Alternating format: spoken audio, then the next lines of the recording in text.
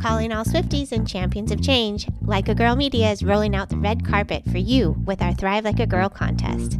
We're all about celebrating powerful women leaders who inspire us to dream big and push boundaries. And who embodies that spirit more than Taylor Swift herself? Here's your chance to see her live in concert. We're giving away 2 tickets to Taylor Swift's show in London on Saturday, June 22nd. Imagine being part of the magic, all thanks to Like a Girl Media. Entering is easy. Subscribe, share, and show us which episodes inspired you the most. Visit our website or check our social media for all the details. Don't just dream it, be it. Thrive like a girl and make this summer unforgettable. Contest opens globally, void where prohibited, must be 18 or older to enter, no purchase necessary. Subscribe and share with hashtag Thrive Like a Girl and tag us at likeagirl_media for entry. Unlimited entries means unlimited chances.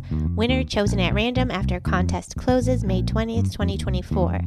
Will be notified via DM. Make sure your profiles are not private. Check full rules on our site. This is your shot to see Taylor Swift live. Don't miss it. Knowledge to Practice is an organization that I founded back in 2014. Interestingly enough, because this is Hit Like a Girl, you'll notice the executive team of my company is all women. I would want to solve for the ability for every patient to receive the very best care that is possible. This episode is brought to you by EHR Go. Go is a simulated electronic health record with a catalog of realistic and diverse patient care scenarios included. Go helps educators teach a human-centered approach to technology in healthcare. Find out more at healthpodcastnetwork.com/Go Girl. That's healthpodcastnetwork.com/GOGIRL. Today's episode is brought to you by Chirpy Bird Inc. Chirpy Bird is helping physicians achieve their best MIPS scores in the CMS Quality Payment Program. Their team of regulatory experts will support you with all 4 MIPS categories and even help keep you audit-proof in the MIPS program. You can join their ranks of exceptional performers and get started today by going to www.chirpybirdinc.com. Hey there, and welcome to the Hit Like a Girl podcast, where we're dedicated to amplifying the career journey, accomplishments, and lessons learned of women everywhere. I'm your host, Joy Rios. And I'm your other host, Robin Roberts. During the day, together we run a health IT consultancy known as Chirpy Bird Inc., where we get to geek out on all things healthcare, technology, and policy. But along the way, Joy noticed that so many women were running organizations, but too few were leading or being recognized. So we decided to change that. Together, we're learning about the puzzle that is healthcare and sharing what we find with you, our listeners. You can expect us to be talking with some pretty badass women. We will even be exploring how the pandemic is impacting many of their professional lives this season. We've also formed a private community of both guests and listeners over on Slack to help make connections, offer support to one another, and share the resources we come across. If you want to join us, check out our website at hitlikeagirlpod.com/community. And this week, our Hit Like a Girl Pod Slack community shout-outs go to Amy, Ayla, Christine, Corinne, and Jennifer G. A special virtual high five goes to Corinne for her success in negotiating a title change from director to VP at work and advocating for 2 other colleagues to join her team. High five! All right, enough already. There are too many awesome women to talk with. Let's get started.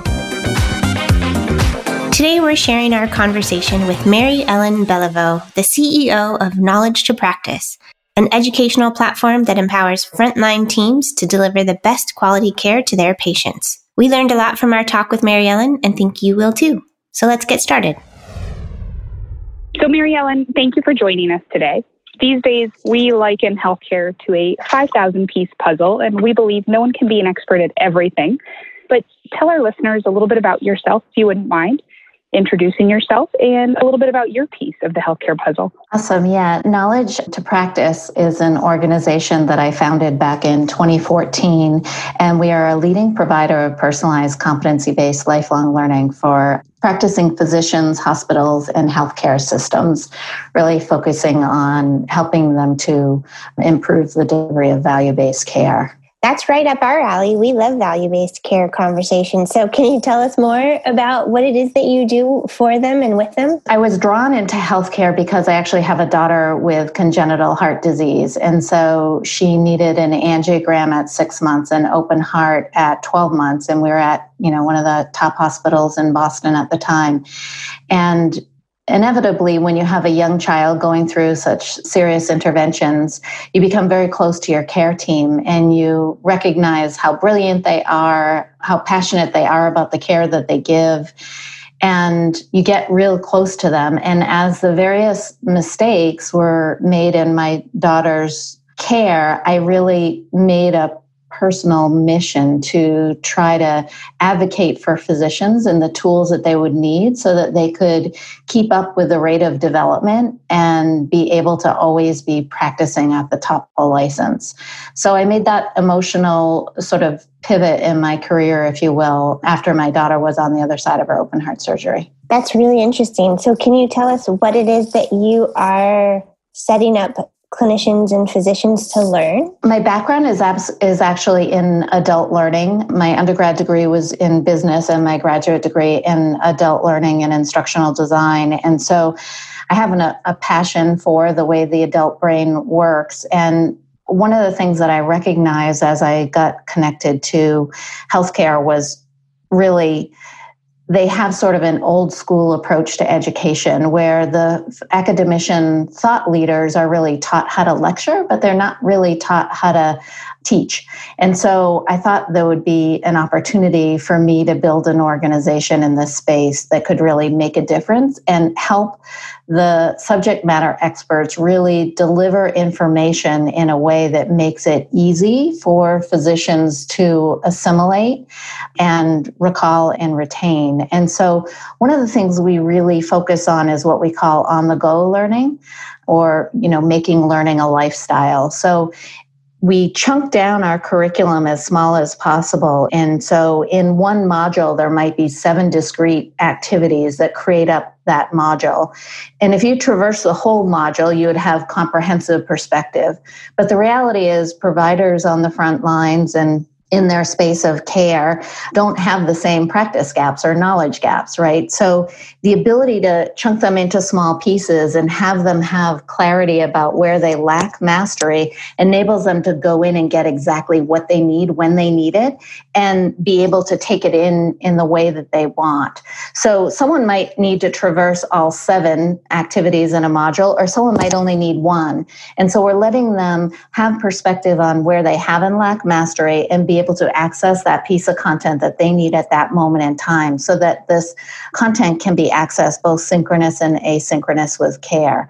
So our content is all clinical in nature. So when we're supporting value-based care, we're taking content that works across the care team from the acute care setting to the inpatient setting to the outpatient setting. And because they all have such they have different professions and they have different specialty areas that they work in. We're focusing on bringing them the clinical excellence across those topic areas that are most complex and difficult. And so we're working on distilling them down, making sure they're staying on top of emerging medicine and also having the basic building blocks refreshed as they need to be refreshed based on guidelines. I love how you guys staying at the edge of what's going on, but have also turned it into kind of a choose your own adventure to personalize the learning. Do they get CME for all of this as well, Mary Ellen? Yeah, both CME and MOC for all of the content. We're an accredited provider. And so, yes, they can receive both CME and MOC, and we track it all for them.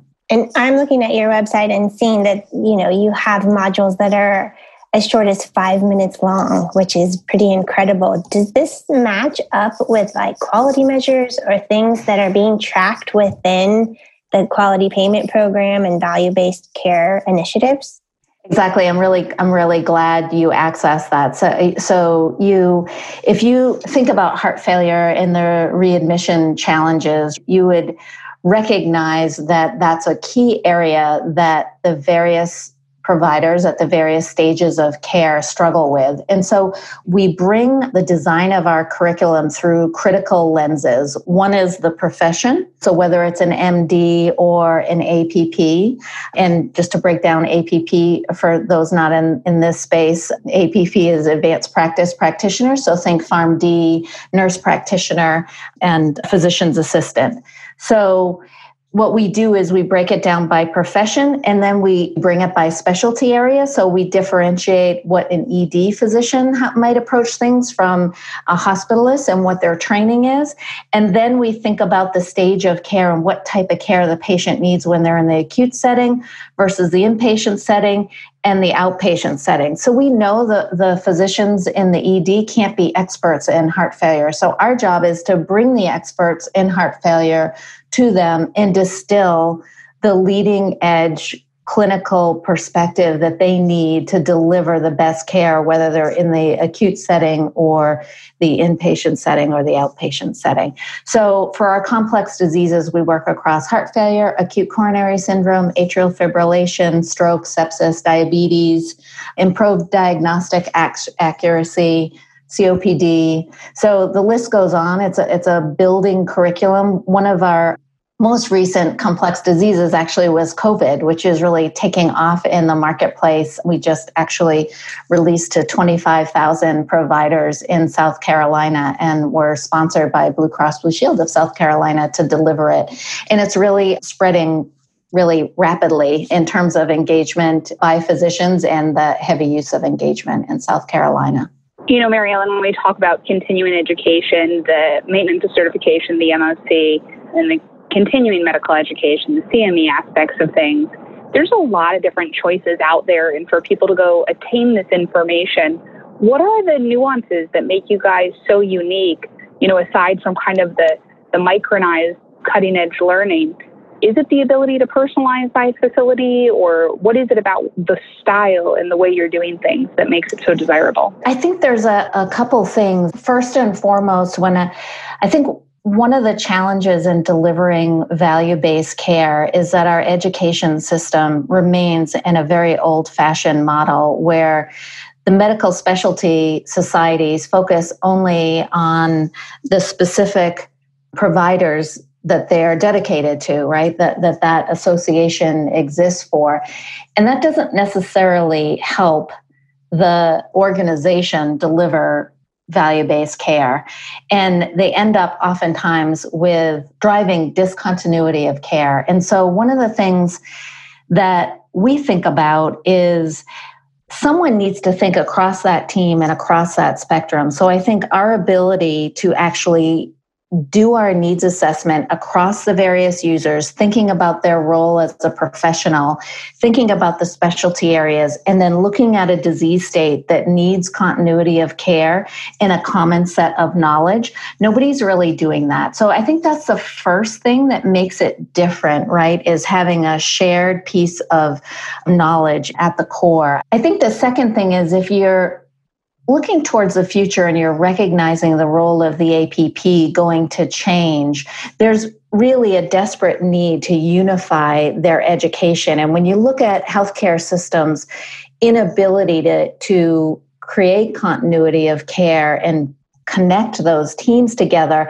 part of it is really about the dedication to knowing what their role is in professional development of their workforce. If you step outside of healthcare, right, most organizations that we know that investing in your human resources is critical to the value of your value proposition to your marketplace. And interestingly enough, in a space where learning has to do with saving humans' lives in an area where the rate of development literally outstrips physicians' ability to keep up. Someone inside the healthcare system really needs to recognize what their role is. To date, historically, you've had individual physicians thinking autonomously. They've been trained to be autonomous since they went to medical school, and they use stipends that they're given to maintain their credentials. And what that does is that ends up with individuals going out, getting their own education, generally lacking the ability to even assess where they have or lack mastery. And so the second thing that we bring through that personalized curriculum is a self-assessment that enables each individual to see, how do I stand relative to my competencies that I'm expected to have intact? If you think about adults as learners, we typically aren't very good at self-assessing ourselves. And if you look at a physician, they're particularly not very good at it. If you think about they're at the bedside with a patient's life in their hands, they need to be able to make decisions quickly. They need to have a high level of confidence. So it's very natural, right, for them to have, and they would need to have confidence to make those decisions. So the challenge is, how in a safe way do you help them have an objective self-perspective? And they're good people. They want to do good care. As long as you're committed to enabling them to self-assess where they maybe missed a guideline or they just haven't kept up with emerging medicine, and they will dive in and they will engage in that content. I think those are really, if I had to separate our 3 points of differentiation, it's really the interdisciplinary care team and sharing a core set of curriculum, and it's respecting the place where care is delivered and that lens through the type of care that's delivered across the various settings of care. And then lastly, to your point, the personalization aspect and enabling them to traverse the content uniquely after having a perspective about where they have and lack mastery. Hi, listeners. Does technology in healthcare education sometimes feel like the tail wagging the dog? You should check out EHR Go. Go uses case-based learning to teach a human-centered approach to technology in healthcare education. With more than 300 multifaceted patient cases presented in a realistic, simulated electronic health record, Go helps students build clinical judgment skills and learn to effectively document within an EHR. When working in Go, students must evaluate and organize competing healthcare needs into levels of urgency while making simple to complex clinical judgments about their patient care, just like in real life. Used in all educational healthcare disciplines, Go can be used within or between programs and is the ideal platform for interprofessional education. Web-based, with no software to download or maintain, Go can be used on any computer or browser for in-person learning or for remote or hybrid lessons. Go is the only educational platform that puts human care at the heart of technology. Learn more about Go by visiting healthpodcastnetwork.com/GoGirl. That's healthpodcastnetwork.com/GOGIRL.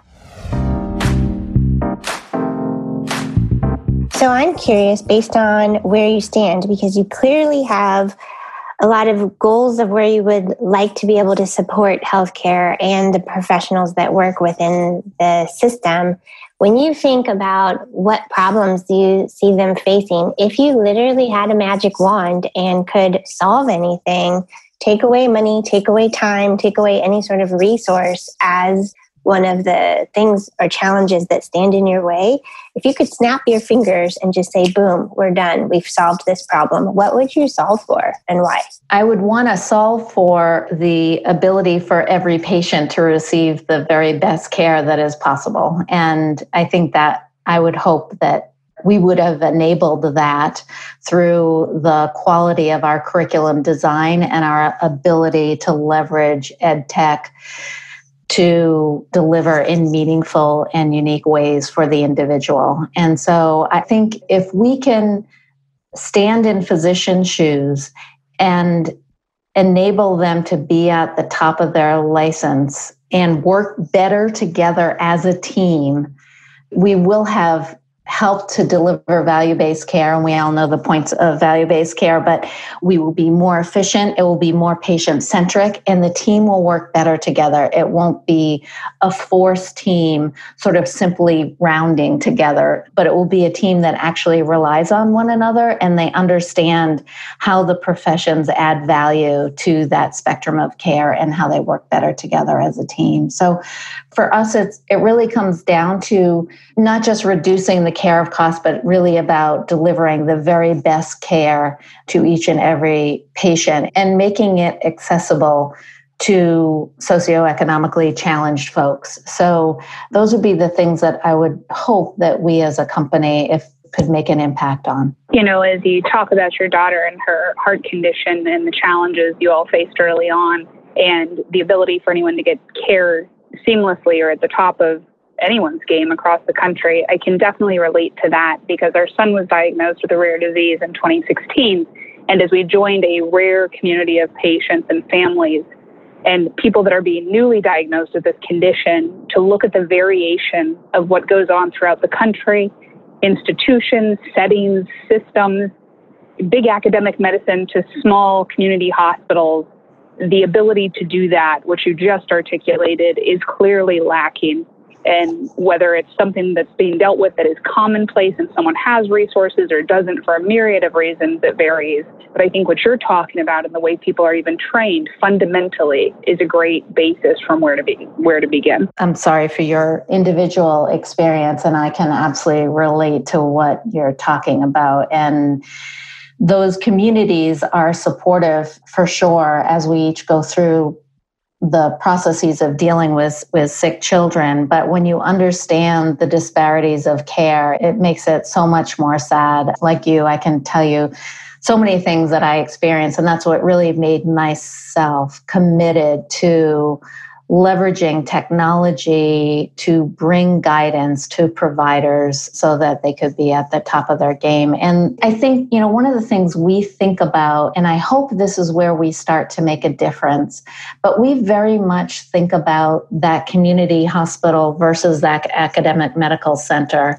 because both need to be at their top of their game, but you also have to respect that their purposes are different, right? A tertiary care center, quaternary care center has a different goal and mission than a community hospital or even a trauma center, right? They're going to have different cultures. They're going to have different processes. And so I think that's the challenge, right? That these healthcare systems, they're trying to service, their zip code, and they're trying to lower the cost of care, and they're trying to think end to end.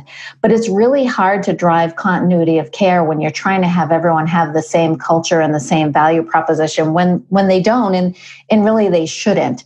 And so that's why I'm hoping, if you look at how we design our advisory board and our faculty, we will always have a blend of MD and PhD. We'll always have sort of a pop health, value-based care leader. We'll have the subspecialty expertise. We'll have the APP or PharmD at the table. And we're iterating with them. And oftentimes it's that community hospital, whether it's an MD or an APP in the community setting, that says, wait, this is what they're struggling with, that helps us deepen our needs assessment and really come back with a real robust set of curriculum that can be uniquely traversed. And I think it's understanding those different settings. It's not about so many health systems try to have every setting to have the same set of protocols. And I don't think that's really where the future lies. I think it's about understanding the needs that you're meeting in the spectrum of care, in the sort of neighborhood/community that you're delivering care, and delivering it in the best way possible in that setting. And that's really what we're striving to do with our curriculum and enable access to content that is going to vary by person, which means that concept of personalization and chunking it into small pieces makes it much more efficient and effective for the team. I think if you look at our data and then you look at the dashboards that the C-suite or the administrators are able to see, that's where we get back to, Joy, what you were talking about earlier, which is how do you link into the quality of care? That's where you can start to see, we actually have, if you have knowledge and skill deficits, there's no way if you improve your processes that the quality of heart failure care is going to get better in itself, right? And that's why you've seen sort of variable improvements from quality improvement initiatives, because sort of knowledge and skill has been left off because everyone's assumed, well, they're physicians, they're well educated, and they have stipends and they can educate themselves. And when you look at the set of tools that are out there, which is often podium-based destination meetings, it's just not the case, right? And so I think one of the things that we enable is if you're working across a health system, we can actually break our data down by a community hospital, by the academic medical center, and they can start to intuitively see how they better support their workforce and how we leverage our curriculum to sort of rise all boats, if you will. Hey there, sorry to interrupt. If you like the vibe of this podcast, you're going to love our private Slack community. It's super supportive, ladies-only pod where we offer real talk, real advice, and genuine engagement to our members to help them stay inspired and level up. To join, just go to hitlikeagirlpod.com/community. All right, now let's get back to the show.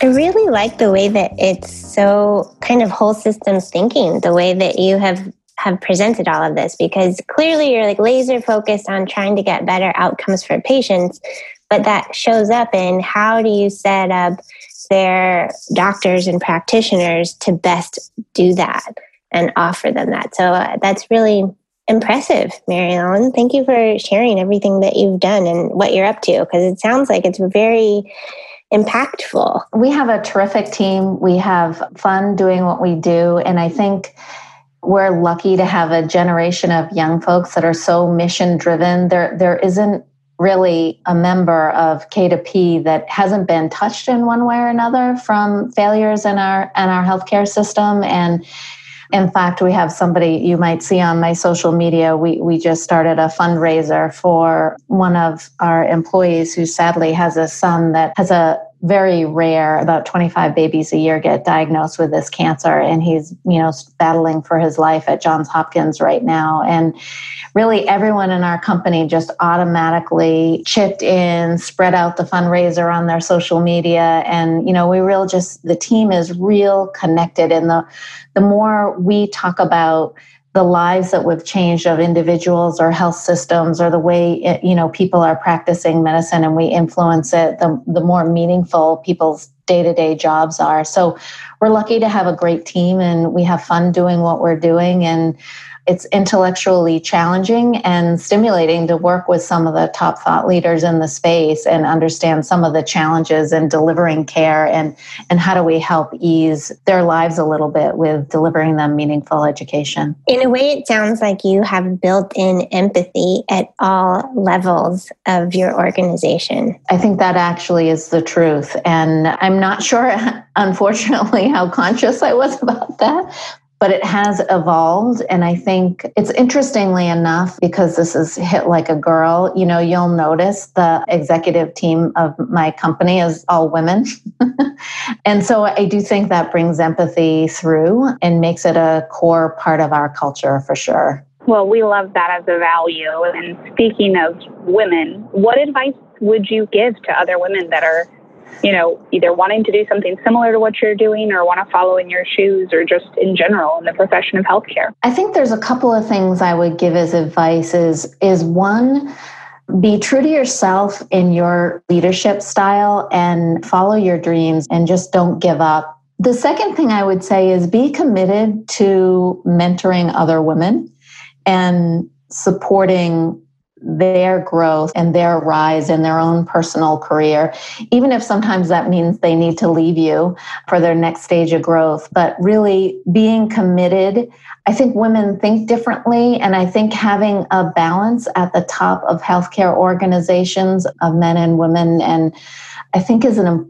important aspect of having a more comprehensive perspective of our workforce and the patients of tomorrow. I love that. I think that's something that we've been waking up to, that, one, that there's not a limited number of seats at the table, or that there's not just that there's only one woman allowed and we're all competing for position, but instead each woman's success is all of our success. And that by supporting each other, we're also, even just by supporting another woman, you're also supporting all the women in her network or anybody who even just sees that, and just like creating the culture of mentorship, empowerment, and support in whatever way we can offer to each other. I think it has a larger effect of just changing the culture altogether. So it might feel like a micro, but I think eventually turns into a macro. I couldn't agree with you more, Joy. You articulated it much better than I did. That was my sentiment that I was trying to convey. And I think if I had anything else to add to that, it would be, and this isn't comfortable for all women. I recently had an interesting conversation with one of our clinical leaders on our team. And we were talking about making someone a chairman of one of our advisory boards, a big thought leader out of Boston. And I had titled him chairman. And she said, why don't you call him chairperson? And I said, I'm chair of the board of a community hospital, and I call myself chairwoman. Why would I call myself chairperson? That would make it seem like I was embarrassed to be a woman. And I don't think you should be embarrassed to be a man. Like, be authentic to yourself. And, whether you're gender fluid or male or female or non-binary, whatever it is, believe in that and be authentic to yourself. And, it was the first time she looked at it through that lens, and she said, oh, I get it. I said, so I'm going to call him chairman because he is a man. So it's being authentic to yourself and not being ashamed of being a woman, or not feeling like you have to act differently or behave differently or compete on a different level. For most of my career, I've really never looked at myself as a female. I've looked at myself as a professional, trying to deliver as much value as I can to the world. Yeah, I really like that. I mean, one book that has influenced a lot of our conversations lately is, we even had a public book club about it called Invisible Women. And it really collected all the data around just how much our world is really built for men and by men and sort of around men. We literally just don't see it. And so it's kind of nice to be able to have a shift in language, to your point, and really call out, okay, men shouldn't necessarily be the default of everything, just as women shouldn't also be the default of everything either. There has to be some sort of balance where everybody gets, fair representation, I'd imagine. That's right, because neutralizing it is depersonalizing it, right? So, agreed. Yeah, it's interesting. Yeah, fascinating. Well, Mary Ellen, if people would like to find you online, do you have socials that they can follow? And if they want to work with you or get involved with your organization, what would be the best way for them to do so? Yeah, you can either connect with me on LinkedIn. It's Mary Ellen Beliveau, no dots or cats. MaryEllen.Beliveau, K, and then the number 2, and then the letter P / That's my LinkedIn. And you can also email me at mbeliveau, it's BELIV, as in Victor, EAU, at K, the number 2, the letter P.com. Well, thank you for joining us today, Mary Ellen. It's great to meet you and learn more about what K2P is doing. We really appreciate you sharing your enthusiasm and passion for what you're doing. Thanks, Robin. It was great to meet you and Joy, and great to have a conversation today. Thanks for inviting me. And thank you for listening to the Hit Like a Girl podcast. If you want to know more about us or this guest, check out our website at hitlikeagirlpod.com. While you're at it, if you found value in this episode, we'd appreciate a ratings on iTunes. Or simply tell a friend. You can also connect with us on Twitter or Instagram at the handle hitlikeagirlpod. Thanks again. See you soon. Thank you to Chirpy Bird Health IT Consulting. You can find out more about them at www.chirpybirdinc.com.